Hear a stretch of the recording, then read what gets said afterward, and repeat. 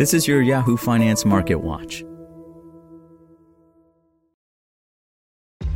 This episode is brought to you by ShipStation. You know, some things take a lot of work, like sending little robots to far-off distant planets. And just as that's challenging, so too is running a successful e-commerce business, especially when there's so much to do. So I want to introduce you all to ShipStation. Now, I love using ShipStation because of its easy-to-use dashboard, which makes managing orders and printing labels a breeze and super smooth. Oh, and the customer service is just out of this world. It's exactly what you need to help grow your business. Sign up for your free 60-day trial at shipstation.com/technews. That's shipstation.com/technews. This is your Yahoo Finance Market Watch.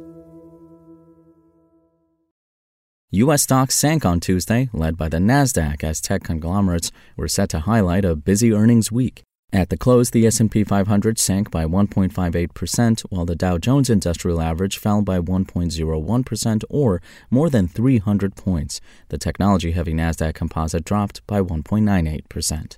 Bond yields slipped after the release of fresh housing and consumer confidence data. The yield on the 10-year note slid to 3.38%, while rate-sensitive 2-year note yields also declined to 3.98% Tuesday, a further dip from this morning where it stood above 4%. Wall Street is focused on results from big tech, especially given the sector's outsized influence on broader market gains so far this year. Alphabet and Microsoft are scheduled to report after the bell. Alphabet stock is up 20.1% this year, while Microsoft has gained more than 17.5%. Amazon and Meta earnings are on deck for later this week. Separately, home prices climbed in February for the first time since June, ending 7 consecutive months of price declines as buyers came back into the market, according to the S&P CoreLogic Case-Shiller National Home Price Index.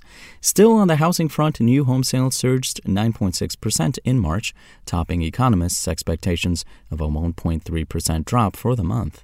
And a sellout of First Republic Bank shares continues, sinking more than 40% Tuesday after the regional lender reported on Monday that it had a net loss of $72 billion in deposits during the first 3 months of this year. Here are the trending tickers on Yahoo Finance. PepsiCo Inc. The global goods consumer giant raised its full-year profit guidance following its earnings beat in the first 3 months of this year, which was boosted by resilient demand and higher prices. General Electric Company. The manufacturer posted first-quarter revenue that jumped 25% in their aerospace business. General Motors Company. The automaker reported an upbeat forecast signaling that the industry's pricing power will run out of steam. 3M Company. The company announced its restructuring plan that would impact 6,000 positions globally. United Parcel Service, Inc. The delivery giant fell short on revenue as consumer demand pulls back, hurting quarterly sales. Spotify. The streaming music leader smashed expectations for new subscribers and total listeners in the first quarter. And McDonald's Corporation. The fast food restaurant reported quarterly earnings that beat expectations as customers remain loyal, even as the restaurant raised its prices. For the latest market news and updates, visit yahoofinance.com and follow us on social media at Yahoo Finance.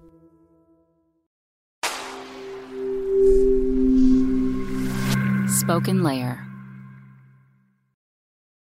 Want to learn how you can make smarter decisions with your money? Well, I've got the podcast for you. I'm Sean Piles, and I host NerdWallet's Smart Money Podcast. Our show features our team of nerds, personal finance experts in credit cards, banking, investing, and more.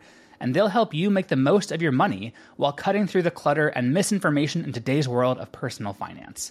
You'll get clarity on strategies to help you build your wealth, invest wisely, shop for financial products, and plan for major life events. Listen to NerdWallet's Smart Money Podcast wherever you get your podcasts.